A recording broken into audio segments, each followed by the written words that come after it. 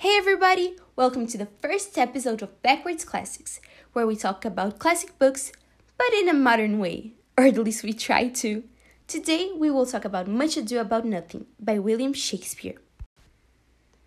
Shakespearean plays are commonly divided in three categories: comedies, histories, and tragedies, and Much Ado About Nothing definitely falls in the comedy category. Published in 1623, the play is widely known as one of Shakespeare's best comedies because of the frequent banter and ridiculosity of the situations that happen in the book, all the time. The story is set in Messina, Italy, and it talks about the return of Don Pedro, Prince of Aragon, who just came back from a war against his half-brother, Don John, who wanted the throne, but Don Pedro didn't want him to have it. In Don Pedro's side were warriors such as Claudio and Benedict. Remember those names, they will be important after. I know this may sound a little confusing at first, but just try to associate. Don Pedro was the good guy, and Don John the bad guy. They all stayed at Leonato's house, who's the Duke of Messina, and had already knew them. Claudio, Don Pedro's right hand, who also stays in this house, sees Leonato's daughter, Hero, and immediately falls head over heels for the young lady, being reciprocated. Claudio is a bit naive, as is Hero actually, and instantly wants to propose. However, Hero's father doesn't want to because she's his only daughter.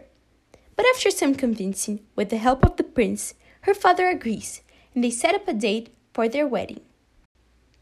Hero's cousin, Beatrice, is a strong-minded woman, who as soon as sees Benedict starts fighting. Remember, Benedict also came from the war. He fought on Don Pedro's side, or the good side. Beatrice and Benedict had already been involved before the war, but Benedict messed things up, having no lost love between them. Okay, maybe a little. So the others notice their banter and decide to set them up, but neither can know. Don John, seeing that everyone is happy, decides that things must change, because no one should be happy, right?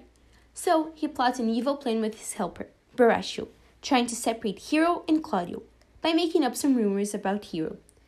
Unfortunately, at one point of the story, Claudio does believe those rumors, and a whole lot of confusion happens. However, to know how it turns out, read the rest of Much Ado About Nothing by William Shakespeare. The thing about this book is there's a lot of miscommunication between the characters, in a point that's comical, explaining the genre comedy. There's also plenty of plotting and fighting. Basically, if the book was handled by the women, the story would be drama-free and they would all live happily ever after by the second scene. But then it wouldn't be Shakespeare. I truly loved this book. Benedict is hilarious and puts himself in situations that we couldn't imagine even if we tried.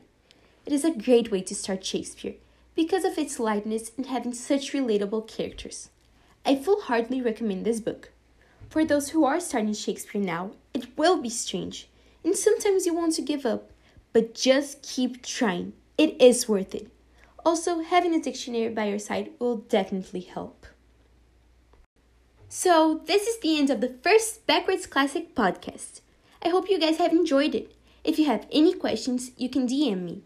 To wrap it up, this is my most remarkable quote from the book. Men were deceivers ever, one foot in sea and one on shore, to one thing constant never. What about you guys? Tell me your favorite quote. Thank you so much for listening to this podcast and hope to see you on the next one. Bye!